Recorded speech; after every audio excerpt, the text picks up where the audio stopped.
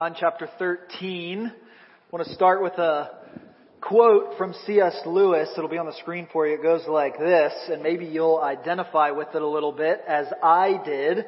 If we find ourselves with a desire that nothing in this world can satisfy, the most probable explanation is that we were made for another world. If we find ourselves, if you find yourself with a desire that nothing this world can satisfy, the most probable explanation is that you were made for an entirely different world. I don't know about you, but I resonate with that. I find myself wondering if this is maybe the most plausible explanation for what Paul was asking in Romans 7, right? We know it well. Why do I do what I don't want to do? And why don't I do what I do want to do? And then the universal question we all face, he asks out loud, and it's written in the Bible, who will deliver me from this body of death? Like, Paul, that's dramatic. No, it's real. It's real, right? Sin certainly doesn't satisfy. We've tried that. We keep trying that, and it doesn't satisfy. My own desires, when they get met, I don't find myself satisfied. Putting those expectations of satisfying me on my loved ones doesn't satisfy, and it makes their life worse. So why is it that I'm willing to stand here every week in and week out, declaring to you that Jesus, who you cannot see, who you cannot smell or touch or hear, is the anchor for your soul that you've been looking for? How dare me? The short answer, because you were clearly made for a different world. You see, because on the flip side of that, we could talk about how much the world and the secular moment we're living in don't meet the satisfaction of your soul. We could talk about that. And I would almost say that we could go so far as to say that we actually spend more of our time trafficking in the world than maybe we do in the kingdom. That's a different sermon.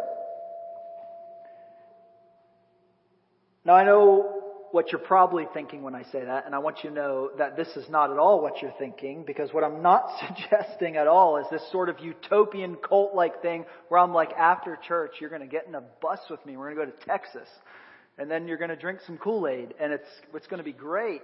Like, not what I'm talking about. And if you don't know what I'm talking about, it's just because you're not old enough yet to know what I'm talking about, right? I'm not talking about some weird cult-like thing. I'm talking about what Jesus told us to pray.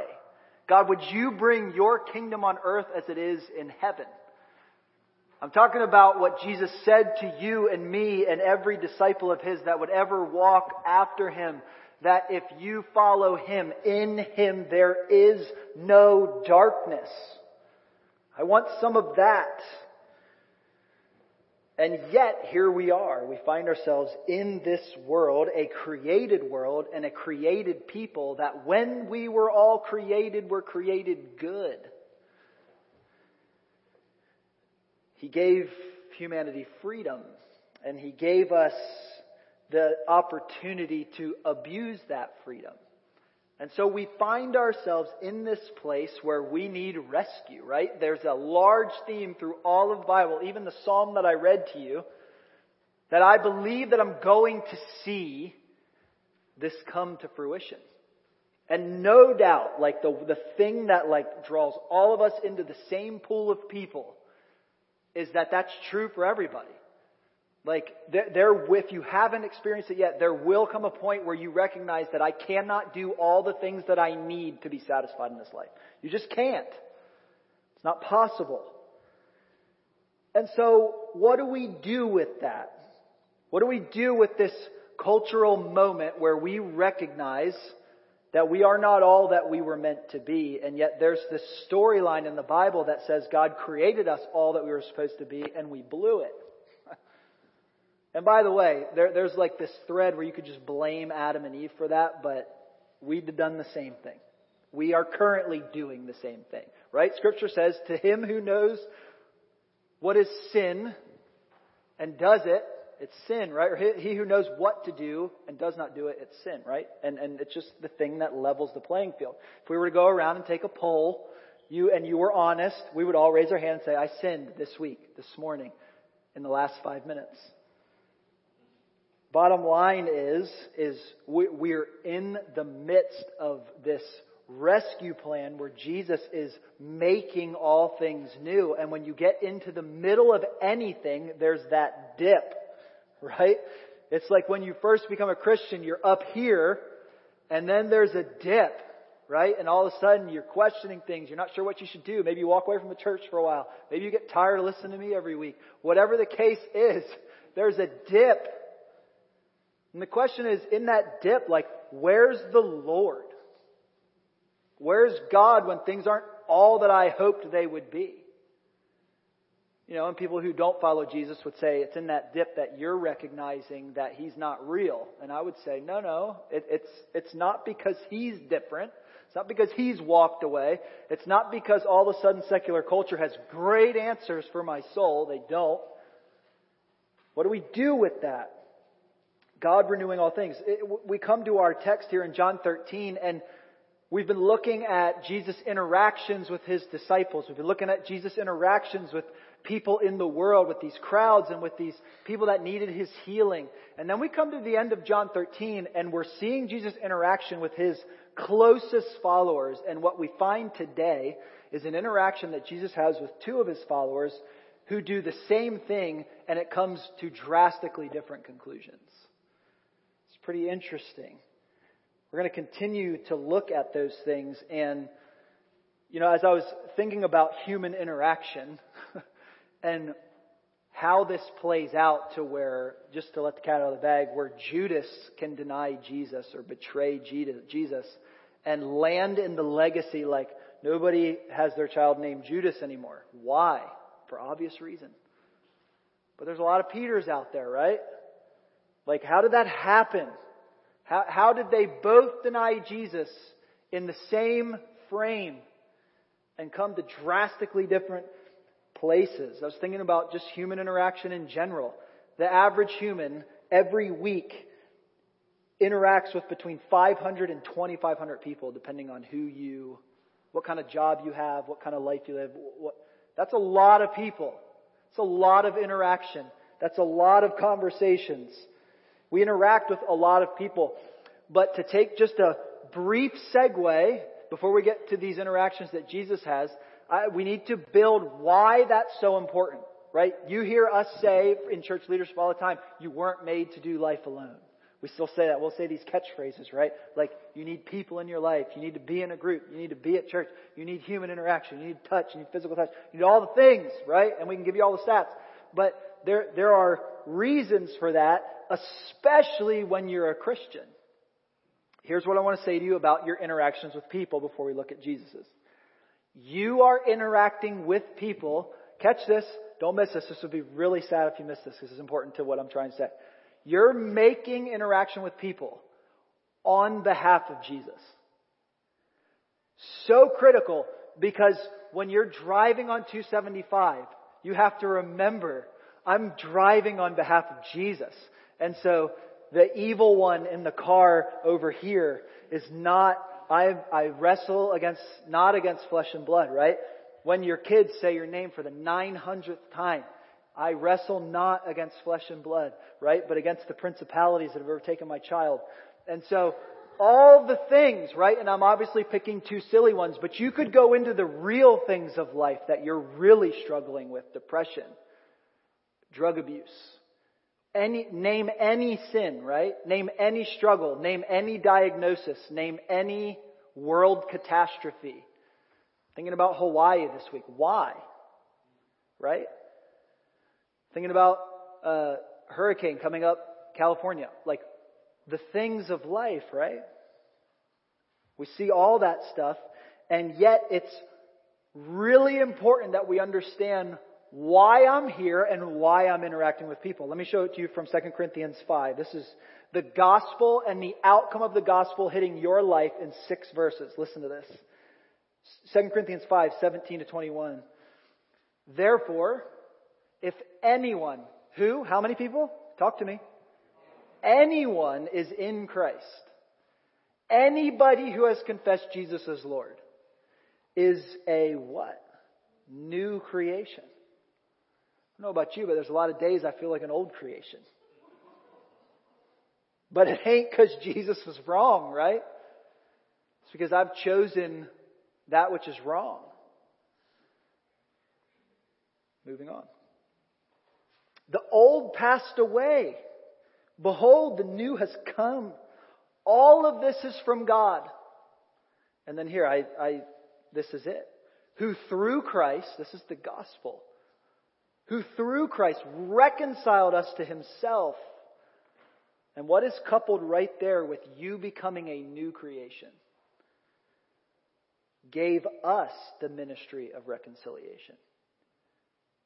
So quite literally, every human being you interact with, I felt so guilty about this week. Let me just tell you. I had some interactions that I was not thinking with these goggles on, right? It's like if one more person tells me that they can't fix something at this building, I'm going to lose my testimony. All right? Pray for me. You're all chuckling. It's because you get it, right? You know, and again, it's just like you tell yourself all the things. You coach yourself. This doesn't matter. It's things of the world. It's first world problem. All the things, right? But literally, in the simplest of interactions like that, I'm on mission. When you step into a hospital, when you step into a business office, when you step into middle school, when you step into high school, when you step into wherever it is you find yourself, you are on mission. Always. When you go to the fire department, when you take growth track, all the things, when you go to Regen on Monday nights, all the things, you're on mission. Gave us the ministry of reconciliation, verse 19. That is, in case we're confused about what that is, in Christ, God was reconciling the world to Himself, not counting their trespasses against them. That's the gospel. That God came to earth, gave His life so that you could be made right with God. Not counting your sin against you. God then what? Makes His appeal through us. And then Paul shifts his language. He says, we implore you on behalf of Christ, be reconciled to God. If you are not a Christian and you are sitting here today or you're watching online or you hear this podcast 10 years from now, we beg you to be reconciled to Christ. It's the whole thing. Every person in this room will let you down. Jesus will not. For our sake, verse 21. I love this. For our sake, He made Him to be sin who knew no sin, so that we in Him might become the righteousness of God. That's good news. And so I say all that because when we're talking about interactions with people, we're looking at Jesus' interaction with people not just for the heck of it. I take that little detour to remind all of us of the importance of every interaction we have.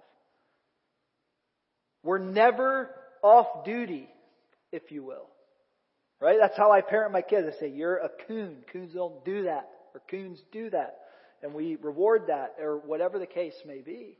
Because they're never off duty. Like they're always representing me and my family. Same with Christ. And so we come to John 13 and we see three possibilities for the outcomes of life here. And we see them through three people. And it's so incredibly important that we wrestle with that in our soul, because it's not easy, and on your own you're not going to do it. You're going to have to find power from somewhere else.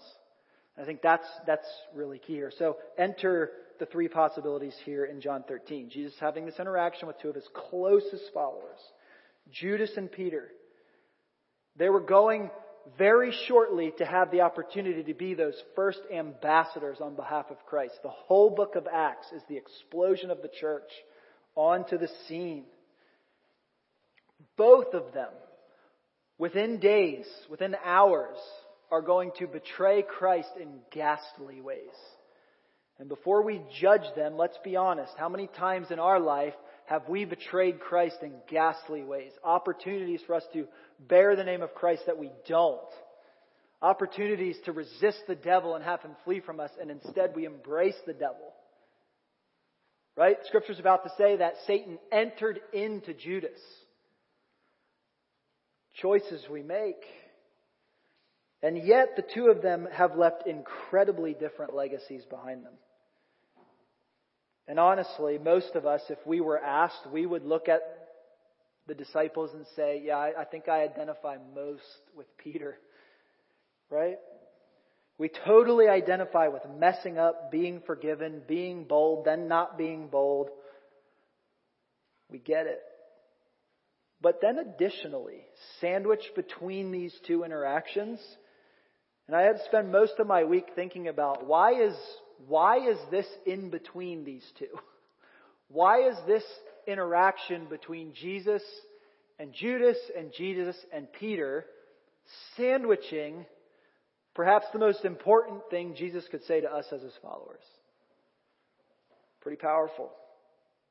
So, let's look at the interaction. So, Jesus says these words in John 13, starting in verse 21. He says, after saying these things, so everything we looked at last week, Jesus was troubled in his spirit and testified, truly, truly, I say to you, one of you will betray me. Now, see, we can like Jesusify that, right? And be like, he was troubled in his spirit. Have you ever been troubled in your spirit? Yeah. You ever lay awake at night and can't sleep because you're troubled in spirit? Have you ever faced depression? Have you ever faced anxiety? Jesus was walking through the things that we walk through every day. One of his closest followers, closest friends, was going to turn him over to be killed. And even though Scripture is very clear, and we've already studied it in John, that Jesus gives up his life, nobody takes it. I don't know that anybody would choose for your close friends to be the ones who lead the way. And so here's Jesus troubled in his spirit. Verse 22, the disciples looked at one another, uncertain of whom he spoke. And one of his disciples, whom Jesus loved, this is John probably who was writing this, was reclining at the table at Jesus' side. So Simon Peter motioned to him to ask Jesus of whom he was speaking. So that disciple, leaning back against Jesus, said to him, Lord, who is it? Jesus answered, it is he whom I will give this morsel of bread when I have dipped it. So when he had dipped the morsel, he gave it to Judas, the son of Simon Iscariot. Then after he had taken the morsel, listen to this, Satan entered into him. Jesus said to him, what are you going to do? Do it quickly. What you are going to do. Verse 28. Now no one at the table knew why he said this, and they couldn't fathom why this was happening. Some thought that because Judas had the money bag, Jesus was telling him, buy what we need for the feast, or what he should give something to the poor. So after receiving the morsel of bread, he immediately went out, and it was night. Now let's skip 31 to 35. Okay, because what we would assume would come next is verse 36, right? Because Jesus deals with Judas, and now here's Peter. Simon Peter said to him, Lord, where are you going? Jesus answered him, where I'm going you cannot follow me, but you will follow afterward. Peter said, Lord, why can I not follow you now? I love Peter. Can't we just cut out all this middleman? Can I follow you now? I will lay down my life for you. Famous last words. Jesus answered, will you lay down your life for me? Rhetorical question, by the way. What's the obvious sentiment? No, you're not going to lay down your life for me, Peter. I'm going to lay down my life for you. Jesus answered, will you lay down your life for me? Truly, truly, I say to you, the rooster will not crow until you have denied me 3 times. Imagine the hit to your gut hearing that from Jesus when you are pretty convinced after chopping a guy's ear off in the garden that you're willing to die. Do you ever just wonder, how do you go, Like he does. Like they're going to have this interaction. They're going to go to the garden to pray. Judas is going to betray him. We're going to see this in the coming weeks. And Peter's ready. He's ready. Chops the guy's ear off. And then just moments later is denying him. Listen, it's just life, right? There are some days you wake up on fire for Jesus, and there's other days where you're not sure if He's there. And so, this is a lot more real than I think sometimes we give Scripture credit for. But that's what's going on here. And so we come back to verse 31. What is the thing sandwiched between that is the thing for you and for me? Look at what verse 31 says. When he had gone out, so that's Judas, he left. Jesus said, "Now is the Son of Man glorified, and God is glorified in Him. If God is glorified in Him, God will also glorify Him in Himself and glorify Him at once." In other words, He's answering the question from last week. His hour, which had not yet come, is now coming. Little children, that's us. Yet a little while I am with you. You will seek me, and just as I said to the Jews, so I also now say to you. Where I'm going, you cannot come. But listen to this. A new commandment I give to you, that you love one another. Just as I have loved you, you are also to love one another. And then this outlandish statement. This is why I felt so guilty all week. By this, all people will know that you are my disciples, if you have love for one another. Would love for us to each in our own mind just give ourselves a grade on that. What an amazing thought. Jesus is going to pray for this in John 17 in a couple chapters. This is the beginning of what theologians call his farewell discourse. He was at his hour. It was his time to die. It was his time to lay down his life for you. We say this a lot. We say it in Growth Track. We love because he first loved us. This is it. This is the moment. And so, what do we do with that? You know? I mean, lest we think the devil, you read that about Judas and it's easy to be like, well, he was Judas. I mean, that's why the devil entered him. Well, listen, lest we think that the devil's not at work in our world, I would submit that you cannot human traffic without being evil. You cannot hate someone and murder them without having evil enter you. You can't commit adultery, abort children, traffic drugs, ruin lives, ruin families. I mean, we could go on, right? Like we could list all the things in this world that are clearly evil. It's all around us. People made in the image of God. Every human being you lay eyes on, made in the image of God, and yet filled with evil in this broken world. For many of us, though, we're not involved in those things. And so we're tempted to think that we're pretty good. We're tempted to think that. We live that way. That maybe we'd even be willing to suffer for Jesus if the time in the future came. If persecution came because we don't vote right. That was a joke. More on that some other day. But listen, maybe it's the most egregious error to think that we could do God's will and way on His behalf as His ambassadors to the world without His help.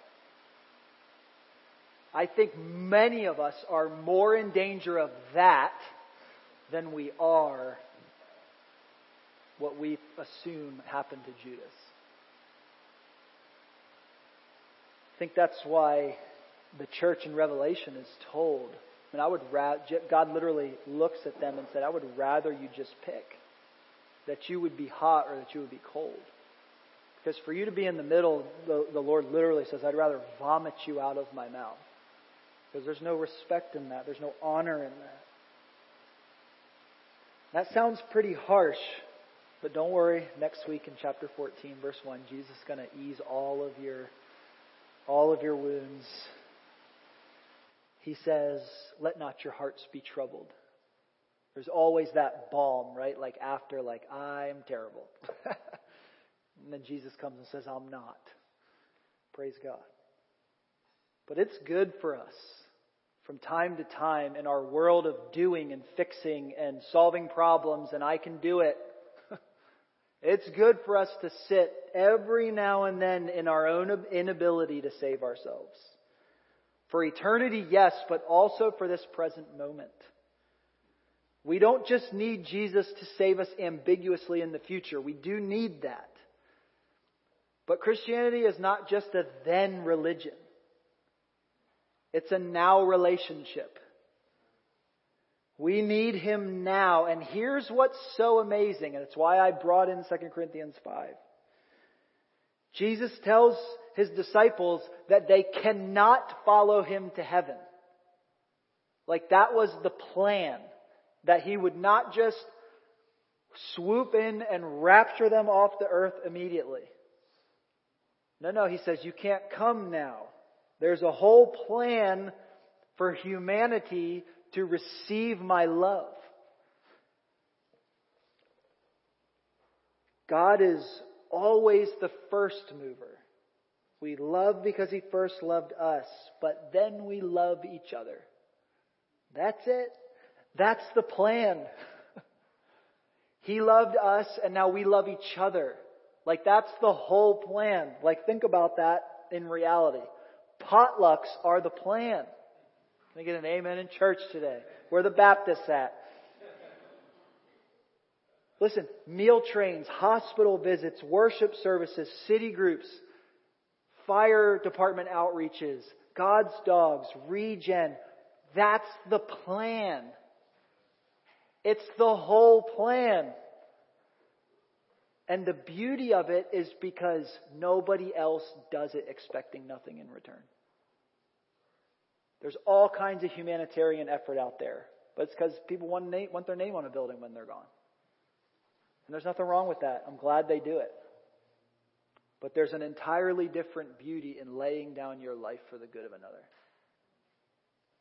Super difficult. Super cannot do that without Jesus.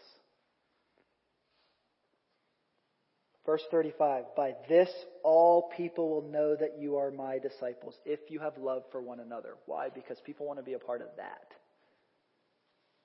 People want to be a part of something where people love each other, because that's what we were made for. The temptation in our culture, the temptation at Redeemer City Church, no doubt, is that when evil is all around us in culture, is to point at it and yell the loudest. But that was never what Jesus called us to do. It's never what He called us to do. He called us to love one another. That's our distinguishing mark. That's how people will know us. And friends, just to be honest, we have a PR problem in the world. The church does, at least in our country. This is not what we're known for. In an age of YouTube platforms and Instagram and Facebook and TikTok, we're known more by what we're against than what we're for. Just being real. May it not be so at Redeemer City Church. May it not be so. May we be known for our love for each other. Not how big we get, not how small we get, not any of these other things. The goal in the Bible from Jesus, the King of Kings, the Lord of Lords, the one who owns the cattle on 1,000 hills, the goal that He gave us was simply love one another and be my ambassadors to the world. How do I do that? Love one another. It's the whole deal. We come all the way back to 2 Corinthians 5 then, where we started. And we're reminded that Jesus is actively reconciling the world to Himself. John 3:16, we just studied it not too long ago. Whoever, for God so loved the world that whoever would believe in Him would not perish but have eternal life. God is reconciling the world to Himself, 2 Corinthians 5, not counting their sins against them, but rather through the death and resurrection of Jesus, making us to become the righteousness of God. That's the difference. So let me draw that down in the funnel, right? Let me ask you this, friend, if you are right with God, That sounds really scary. Am I right with God? Is he going to hit me with a lightning bolt? No. Are you right with God? Have you received Jesus? Are you a new creation? Are you filled with His Spirit? See, because what I was immediately regretting in some of these interactions I've been having is, man, like none of this stuff matters. Their soul really matters. What an opportunity. What an opportunity. If you're not right with God, if you're not a new creation, if you don't have the Spirit of the living God, I want to invite you to confess Jesus as Lord of your life today. Making somebody Lord of your life sounds like a really bad idea in our culture. But I want you to know that in Jesus is the safest place you can be. To surrender to His way and His will, to be filled with His Spirit, will satisfy you in ways that you've not been satisfied. There is nothing in this world that can satisfy the longings of your heart. You can play that game, you can hide from it for a long time. A lot of people do. But at the end of the day, there's nothing that satisfies your soul like Jesus. You see, it comes back to what C.S. Lewis said, right? I think all of us get to that place where there's something in our heart that cannot be satisfied by the things of this world. And it's because we're made for a different one. What is the different one? You're actually living in it. It just wasn't supposed to be marred the way it is. It's broken. But what Jesus is doing is making all things new. And He's doing that through you and through me. So if you do consider Jesus to be your Lord, I want to invite you to consider His call. That 2 Corinthians 5 call, that John 13 call to love one another, to be His ambassador. God making His loving appeal through you to your family, to your friends, to your coworkers, to your neighbors, through you. Love is the way. And so we are pushing these kingdom cards every single week because it is the thing that we are called to do, to put people's real names with real faces onto your prayer list and pray that you would have the courage to go home and tell your friends about all that God has done for you.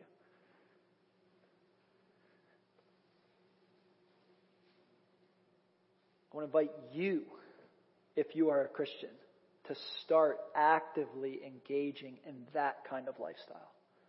I am always on mission. See, a lot of times we get in our head like, oh, well, God may call me to be a missionary someday. Wrong. You are a missionary.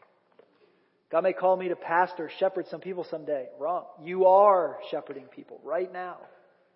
Everybody's a leader. We're going to talk about that in Growth Track Step 3 today. Shameless plug. You can come. All right? It's all about leadership. It's all about what all of us do. If you have influence over people, if you have people that look up to you, that are with you, that are friends with you, you have influence. What are you doing with it? Every moment matters in the kingdom of God, but not because you should feel guilty about not doing something. Actually, because you know Jesus. That's awesome. And I can't wait to share Him with everybody I know. It's a big difference, isn't there? So I want to pray that over you. So why don't you stand? Kevin's going to come up. We're going to sing again. Because that's the best thing we know how to do when we hear God's word, is to respond to it. But I want to encourage you with something as we sing. I want to encourage you to take a step. To take a step. Grab somebody and pray with them. Go grab a kingdom card. They're back there by Info Central. Sign up for the fire department outreach. Sign up to get baptism and go public with your faith. Take a step. Put some handles on what it looks like to be God's ambassador to the world. See, there's tangible things we can do every single day, and it begins with loving one another. And we want to invite you to be a part of that. Amen? Come on, let's pray. God, thanks for your word. God, thank you for Peter. Thank you for Judas. Thank you for putting your feet, your flesh on this earth so that we could taste and see that you are good. That we would have tangible pictures of what it is you're doing in the world because you did it first. So God, we praise you. I pray for every single person within the sound of my voice that if they do not know you, I pray that today they would confess you as Lord. They don't need some magic prayer. They don't need me. They don't need any, they need you. So God, I pray that you'd give them the courage to do that and then seek your people. God, I pray for those of us that do know you, that are not actively living on mission. What an amazing thought that you chose to make us your representation on earth. That's humbling.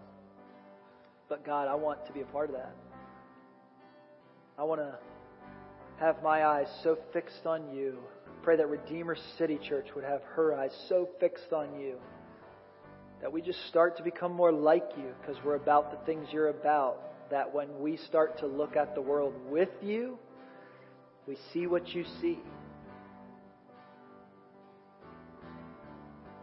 God, only you can do that by filling us with your Spirit. So I pray that you would give us the courage to pray that prayer, to get in that baptism pool, to join that outreach, to sign up for Regen or whatever it is that you're calling each one of us to do, to show up and serve on Tuesday nights, to pray, to start reading our Bible, to get counseling, whatever Holy Spirit you would have us to do. I pray that you'd help us to do it. Give us the courage to do it. Give us the courage to follow you. God, I pray that our legacy would be one like Peter's. We were far from perfect, but we had been with you.